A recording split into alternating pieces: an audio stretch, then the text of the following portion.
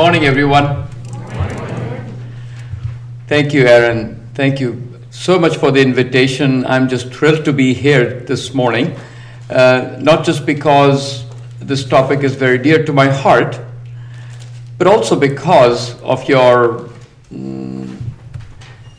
the hospitality that you have extended to me and the personal connection that you formed through this invitation. I'm just thrilled, and I hope that this is the beginning of a longer relationship that we can put together for our two institutions. I am going to talk to you all today about work-life balance, burnout, and what I see as a very elusive facet of our lives, pursuit of happiness. And I'll share with you my own personal experiences as we go along. I know that it's 1 hour is never enough, and in fact 50 minutes is never enough. I will engage you as we go through this conversation. But before I start, I just wanted to mention that I do know quite a few people over here already. And I particularly want to thank Aaron again.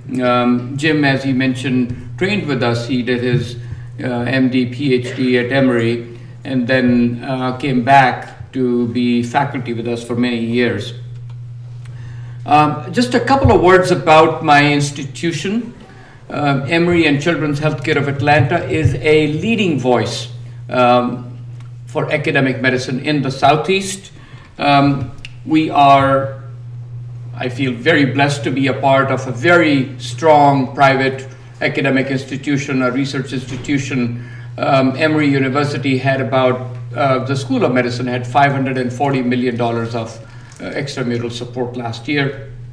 And our faculty has grown over time. In 1994, when I joined Emory, we had 132 faculty members. Dr. George Brumley was the chair, and I was recruited primarily because I had interest in looking at why babies develop respiratory distress after birth, even though their surfactant seems to be quite sufficient.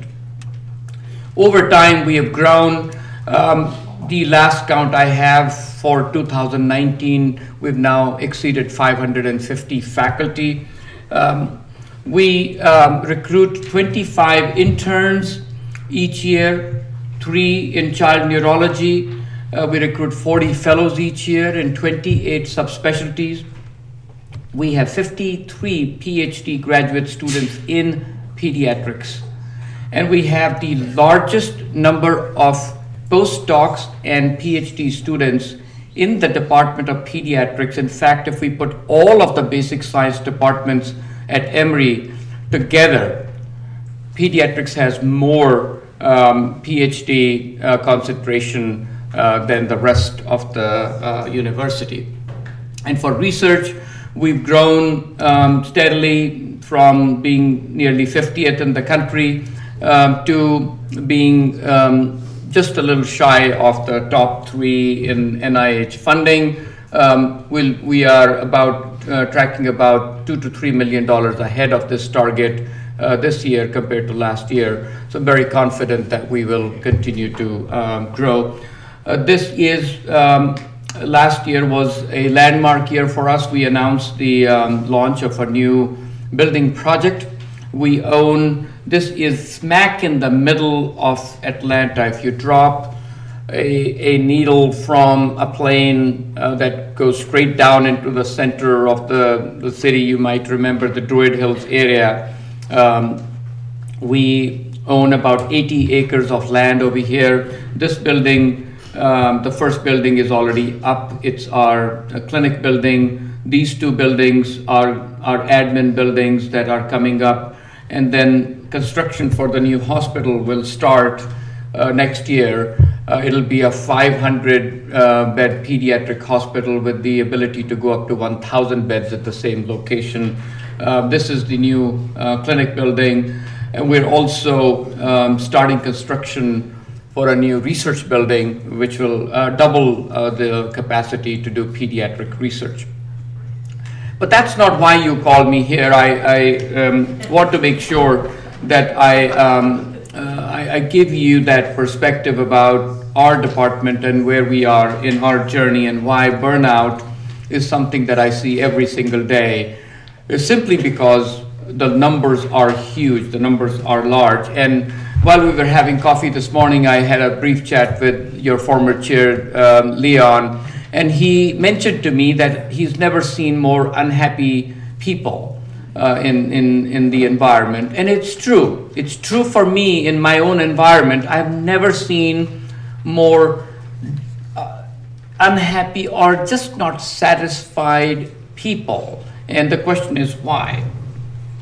So 3 questions for you. As you look through your own career, something that I have embraced myself throughout my career, is it joyful?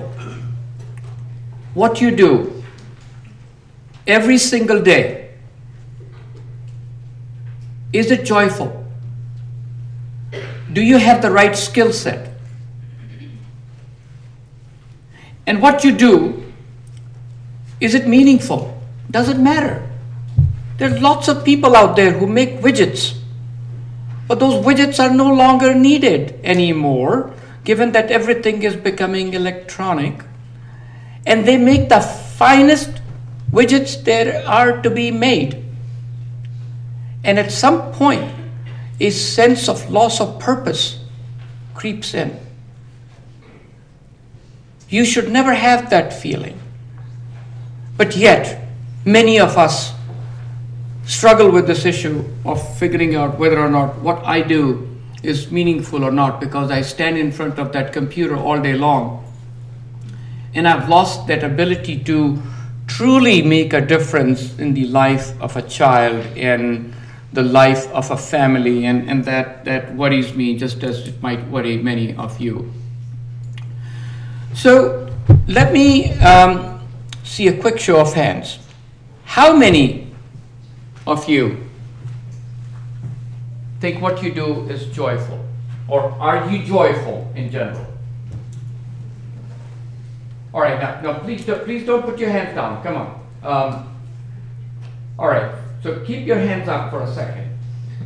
So you all admitted that you are joyful. Now tell me, if any of this applies to you, please put your hand down. Do you feel exhausted, tired, and physically run down? Okay, now it doesn't mean that you can't be, it's not a contradiction to being joyful. There are athletes who feel physically run down, but their dopamine levels are the highest that you can ever imagine. Do you feel annoyed or irritated towards co-workers? Are you cynical and negative towards work? Hey, I still see 4, 6 hands up. Is there a sense of being overwhelmed? Do you lose your temper? Do you have difficulty sleeping? Do you experience difficulty thinking logically and making decisions? And finally, do you feel unable to relax, concentrate at home and or at work? So the point is that the vast majority of us can relate to at least one of or more of these issues. And this is straight from Christina Maslach's inventory. And Aaron pointed out to me that Christina was here a year or two ago and talked to you all about her inventory and how burnout became a quantitative a measure that we could actually quantitate. And you're not alone. Half of us at any given time feel we're at that tipping point where it wouldn't take much to get us on the other side. And you want more proof? Well, let's be honest with ourselves. We have the highest rate of depression amongst any other big profession. We have a problem with substance abuse and alcohol that we never admit. 50%, as I said, have burnout.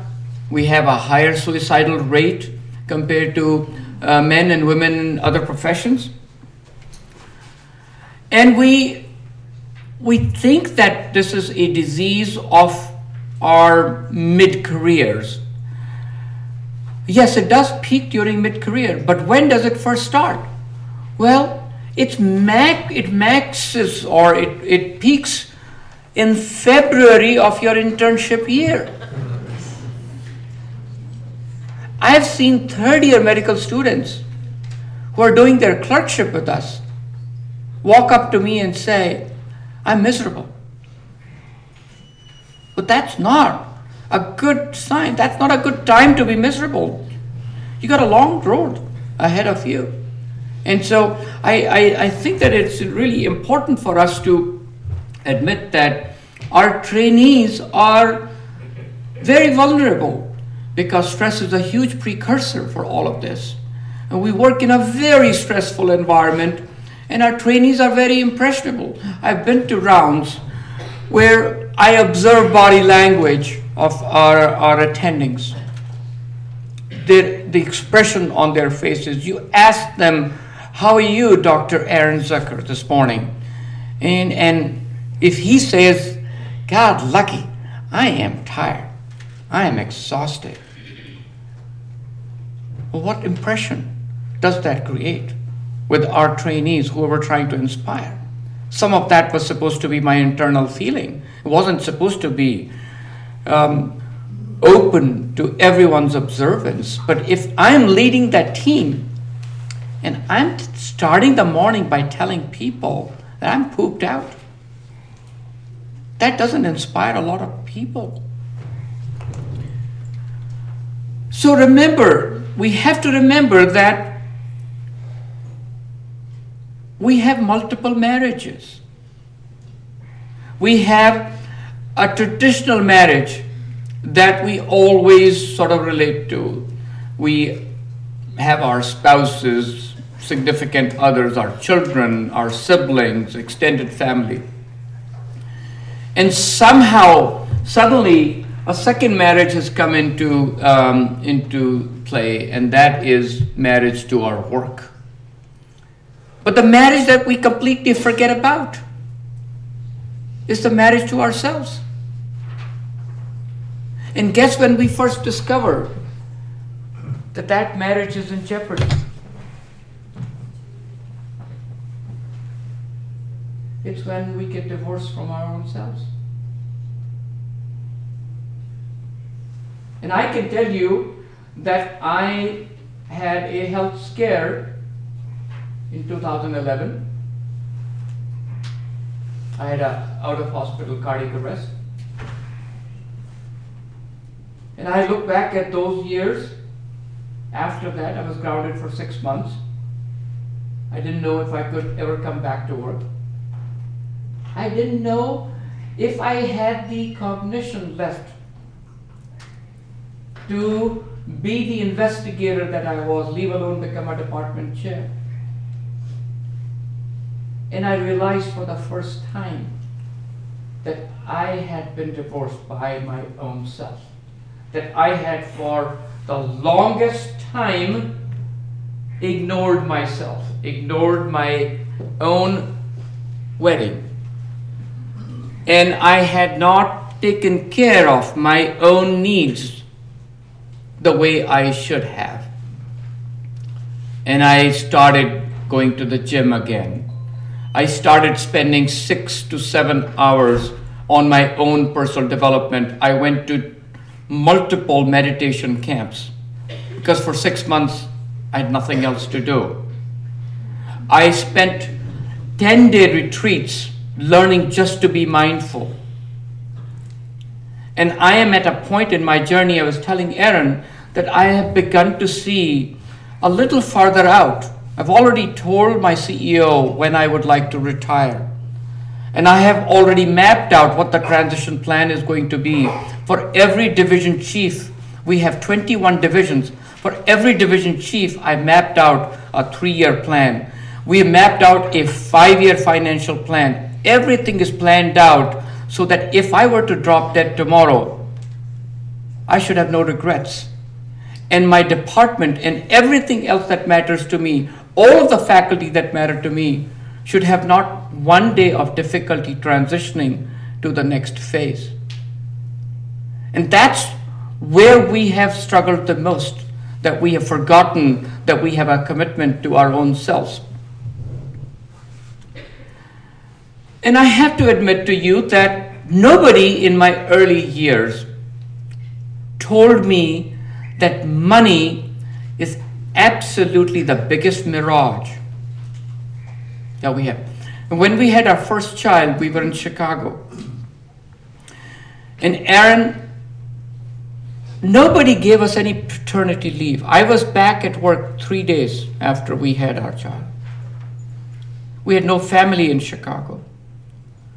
And those days are a sad reminder that if somebody had told me that you will, at 61 years of age, you'll have more money than you can ever spend in your entire life and perhaps your next generation, that I would have taken a month off or 2 months off. Doesn't matter, don't pay me.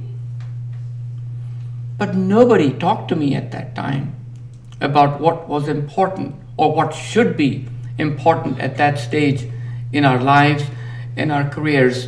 And I hope that you know that data after or study after study, no matter where you look at these data, show that $75,000 median household income is all that you need to reach the peak of your happiness curve. And beyond that, there's absolutely no correlation between how much you make, how much you moonlight, how much you stress over that 1% incentive that you thought you deserved because your productivity, your work RVUs were X, not Y. And how that just simply doesn't matter. And so I have added, since I took over as chair in 2015, we've added 178 faculty members to the Department of Pediatrics. With every single faculty member I recruit, I have this conversation. How can we right-size the job for you? What is it? What portion, what component of your job is going to be a deal breaker for you? And yes, everyone wants to say, I don't want to do weekends anymore, or I don't want to take night call.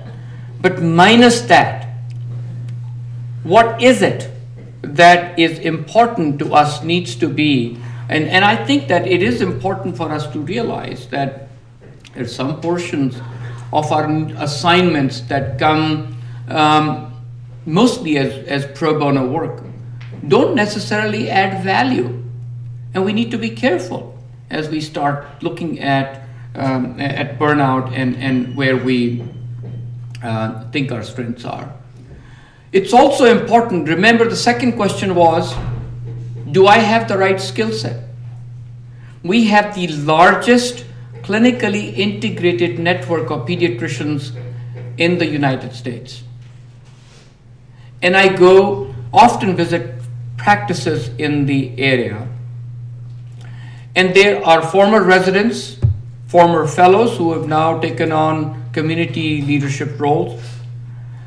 And they will tell me that for 20 years, they've been doing exactly the same thing. They open their shop at 8 o'clock in the morning, finish the last patient at 5:30. They have that many widgets or that many clicks to go through, and they start all over again the next morning. And they have done nothing to improve their skill set. And so what I ask of you is, how do we get better at the jobs that are assigned to us? is part of our marriage to ourselves. We talk about continuous quality improvement. Do we apply that to our own selves? There are people in our system who log into our Epic system to finish their medical records or do stuff, which I don't understand what stuff that is that people do between 9 o'clock in the night and 4 o'clock in the morning. And we track those hours. And we report them back to the faculty asking, why is it that you're logging into Epic from home between 2 o'clock and 4 o'clock? Or 12 midnight and 3 o'clock in the morning, when none of your other colleagues in your division do that? Why can't you figure out a way to finish your work like every other person half an hour after the clinic is over and be done with it?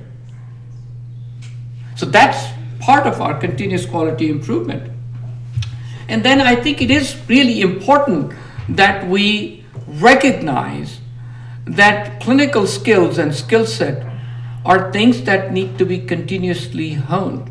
This little story of a woodcutter is the one of a woodcutter who was the best there was in his trade. Every day, with his brute force and precision, he would cut the most wood. And then one day he walks to his supervisor and says, I don't know what's wrong with me. I've been doing this for 20 years and I'm working harder than ever before. But I'm so unhappy. I can't cut wood properly. My productivity is down. And guess what the supervisor says to this person? When was the last time you sharpened your axe? And I ask, when I go around the community, I ask that question repeatedly. What have you done in the last whatever number of years to sharpen your axe?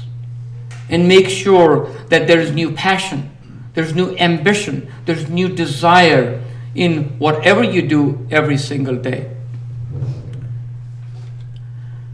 And finally, the third question was, what you do or what we do, is it meaningful? Well, years ago when I was in Chicago, I also, like Anne, where's Anne? I was also looking after the developmental pediatrics portion, and we had a large network, 40,000 deliveries in that network. And I would scribble down on a piece of paper my name and my university affiliation. I would hand it to every newborn that I would discharge from the program. And I would tell the mothers, look straight into their eyes, and I would say, first birthday and high school graduation. Please send me a picture. And what I was trying to convey to the family was that I have confidence in you, the mother, you, the father, that your child will get to high school graduation. And it's amazing how decades later, I get invitations to college graduations because people are able to Google. There are not that many Lucky Janes. and you Google, you just start Googling Lucky MD and you'll get to me because, that's what Google searches do.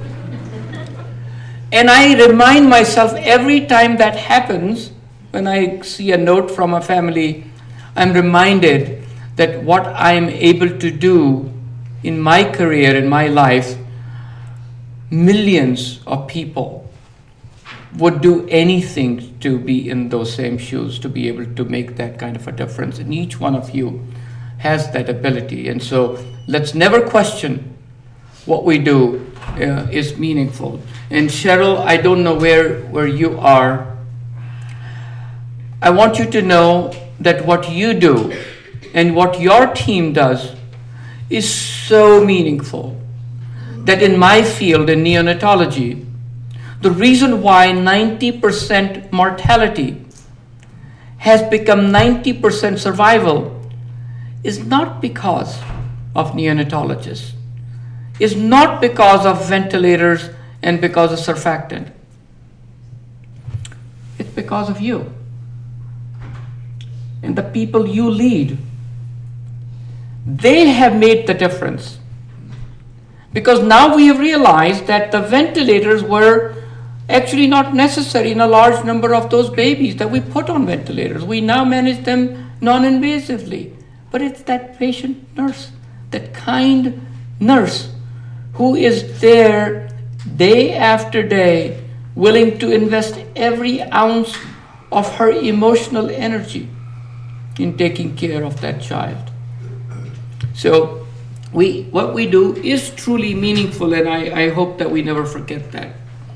So Aaron asked me to talk about the second victim syndrome, and I'm going to spend the rest of my time talking about our programs, how we have embraced this as a real issue, and what we are doing.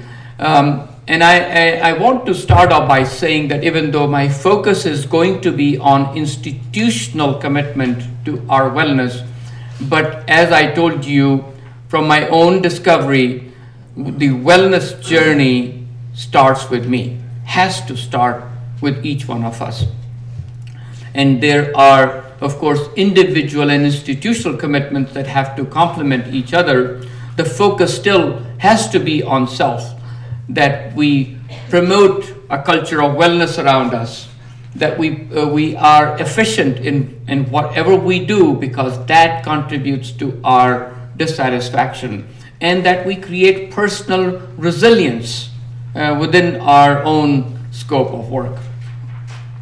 I've also wondered, ever since I had my episode in 2011, what is it that controls happiness? Who should I pick on? Aaron. What part of this happiness pie belongs to these three components? So let's say, what is this big blue part of the pie of these three things? Intentional activities. Okay. What about life circumstances? Okay, do you think gray would be that?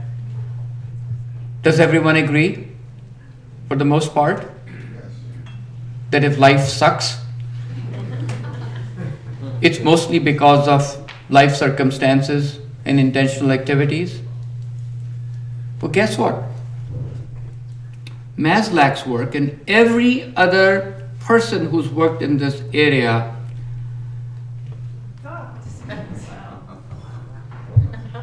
they say it's very different. That life circumstances and intentional activities have very little or much less to do with our happiness. That in a lot of ways we are programmed to be what we are. And whether it's the genotype or the phenotype that we develop early on in our lives, we're in charge of our own happiness. Because this is the only part of this pie that is not under my control. And so why am I so obsessed with everything else that happens around me to manage my happiness? Right? And so it's extremely important that we dispel this myth that life sucks because of the way the elevators don't work, and why every flight leaving Atlanta is late, or why, in general, people don't care about each other anymore. Well, I'm part of that equation too then. So it's really important that we start thinking about our own personal happiness in these four domains. Am I physically healthy? Am I emotionally healthy and happy? What about mental, spiritual? We hardly get time to think about spiritual. And spiritual is not necessarily going to church or praying in a temple. Spiritual is alignment of what our inner core is to what we see outside. And if that alignment is not there, that gives rise to conflict. And that conflict is extremely corrosive. There are a lot of people we see in our environment who struggle with this conflict because they've not been able to figure out how to align what's deep in here with what gets expressed outside. And that to me, I've discovered in my recent years through my meditative practice is spirituality. That when I sit, so every morning I sit for an hour. It doesn't matter how early my morning starts. I just wake up an hour earlier and I sit. And that's why it never bothers me, it never worries me. If my flight was delayed and I landed at 2 o'clock in the night, because, it's just one of those things. And it's the same thing that how many of us have practicing taking a shower in cold water? In Connecticut, in the winter. Well, one of these days you're going to have to do that. And so it doesn't hurt occasionally to just do that, because when the power is out and you have no access to it, well, why should I make myself miserable over it? And so there's a lot that we are doing for physical wellness, mental and emotional wellness, because we made that commitment to our faculty. So we brought the corporate athlete program to Atlanta. We trained the first 60 peer wellness peers through the corporate athlete program, and every one of them has detailed kits available now to be helping other people. And every new faculty member we recruit, we pair them up with a wellness mentor. This is a person who is able to, who may not be in their own personal lives the best role model, but still, they have the desire to help other people. They've learned from their own mistakes like I have. And I admit to you that I don't embody work-life balance, but that's okay. I have learned from my mistakes. When in 2011 I discovered I had been burning my candle at both ends for way too long, I made drastic changes. I had an R01 that was in its 15th year. I closed down my lab. I gave up a lot of stuff that I thought was critical for my professional growth. And I realized that if I hadn't gotten CPR in the right time, all of that would have been for naught. And so all of that is gone. I focus on what's essential in my current job. I try to get through it every single day, and I make sure that the peer mentors have the ability to do that. The second victim issue is a much deeper issue, and Aaron wanted me to spend a little bit of time talking about it, because it is a program or it is a malady that we don't often recognize. Think about this. This is from the Beijing Olympics. There is a common theme in both these slides. You recognize that, do you? This is 100 meters into 4 relay, and a star athlete drops the baton. I'm a veteran.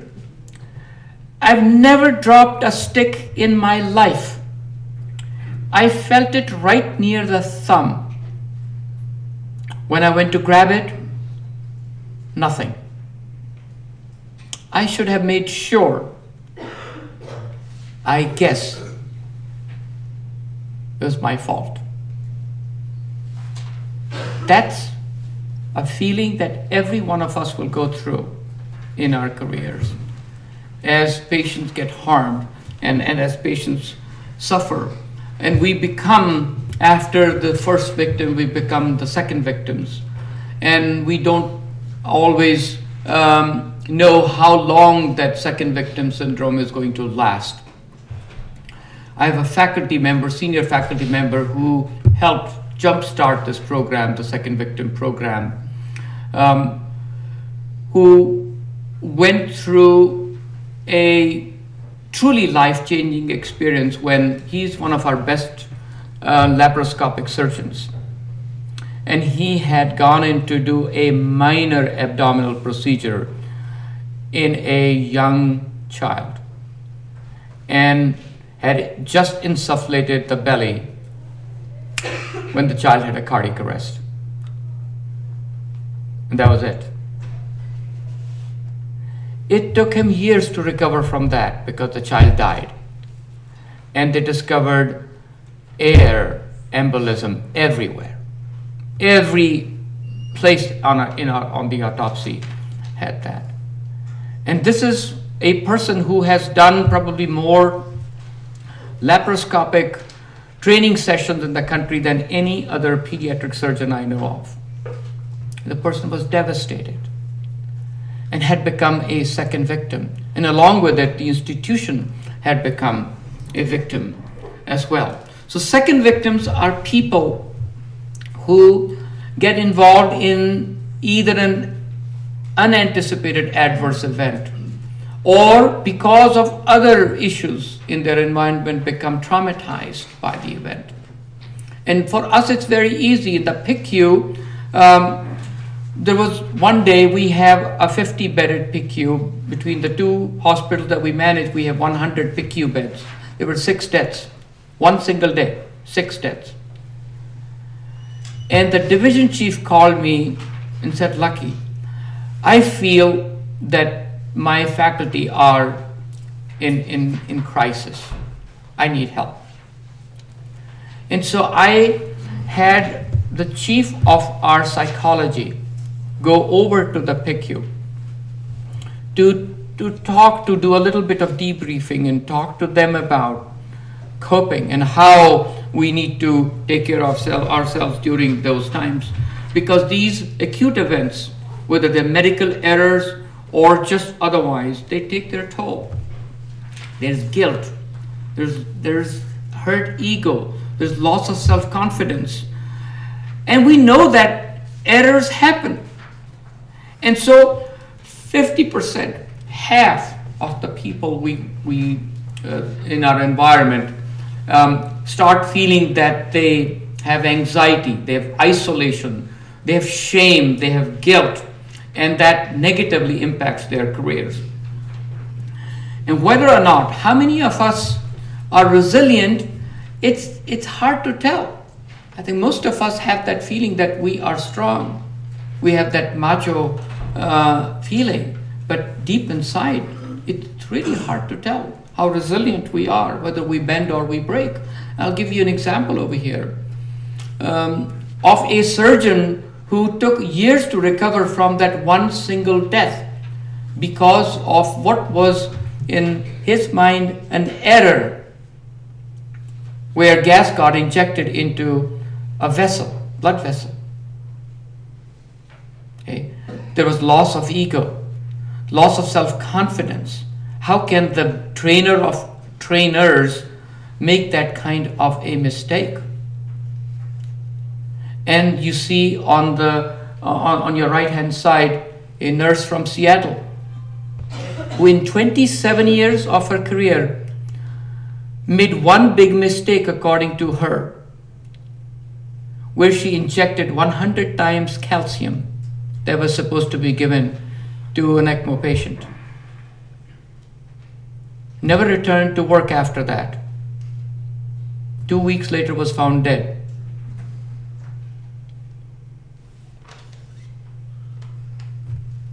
Snapped.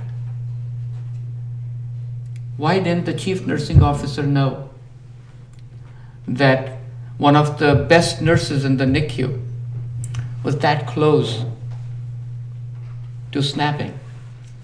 And that resilience that we always saw was really not resilience. It was what we saw in our interface with that individual. And so it's really important that we not walk past a suffering colleague. We would never walk past this person over there. And yet, how many times have we walked past this person and not bothered to know or bothered to think why they are distressed? And so in our classic training programs, we teach ourselves to do medicine, do surgery, do nursing care, but we don't teach our young students and residents to live life like a good, solid provider. And that training requires learning about personal resilience, about wellness, about a system focus, not personal only, but a system focus on patient safety, on peer support being a part of our DNA, and leadership imperatives that start with the CEO of the hospital, the chair of the department, the chief nursing officer. Every division chief needs to be involved. And Anand, you have the ability to influence a lot of trainees in your division. It is really important to see how they are learning each and every one of these aspects of our wellness journey. Because when people become second victims, they accelerate their path to burnout. They become detached. There is loss of meaning. There is emotional exhaustion that becomes ever so evident in everything that they do.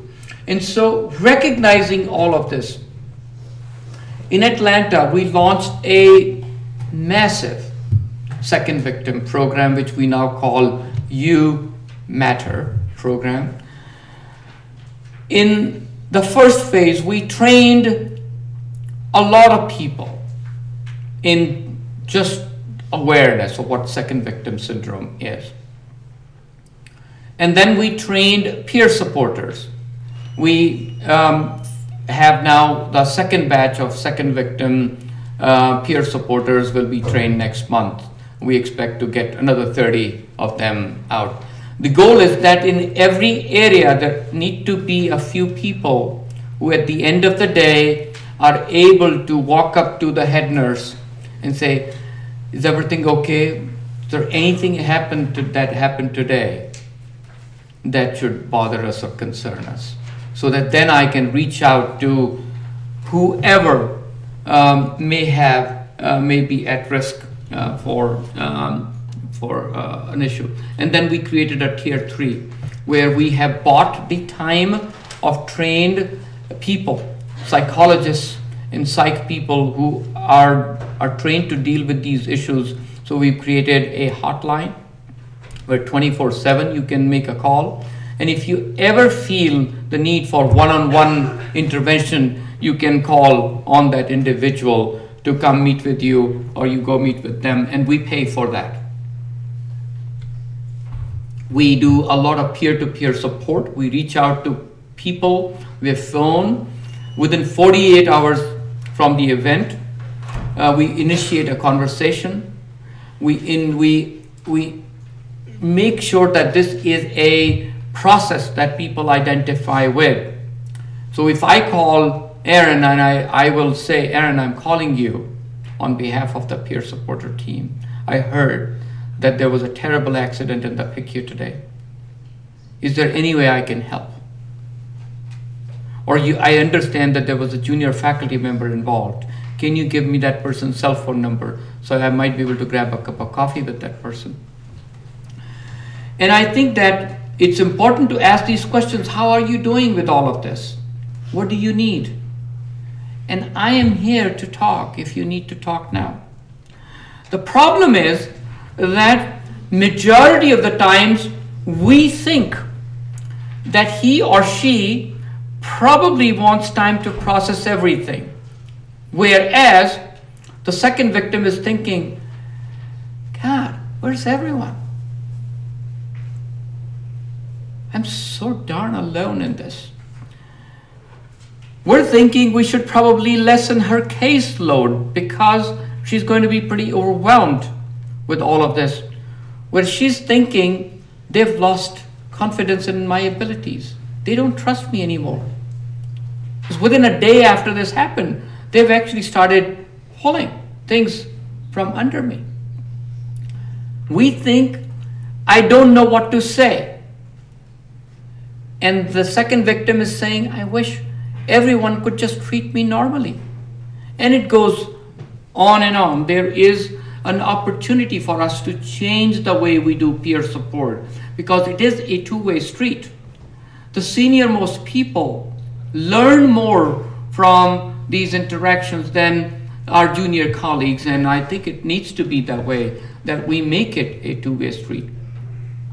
And that supporting second victims is extremely important for hospitals and for CEOs and for administrators because ultimately it helps the hospital bottom line also. And we have to remember that zero, we keep talking about zero. It's not possible.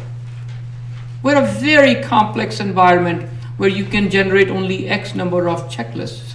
And even when there are checklists, zero, as we've seen from the 737 MAX accidents the last few days, it's not possible. And so we have to make sure that we are kind to each other, that we promote a fair and just culture, and that we continue to practice random acts of kindness that allow us to avoid becoming spin doctors, like myself, where I became a part of that complex where we continue to do stuff at the expense of our own selves and our own wellness. And we must take charge to heal ourselves first, because we have to be strong to take care of people in an environment. And I am absolutely thrilled to be a part of this journey with you. Thank you.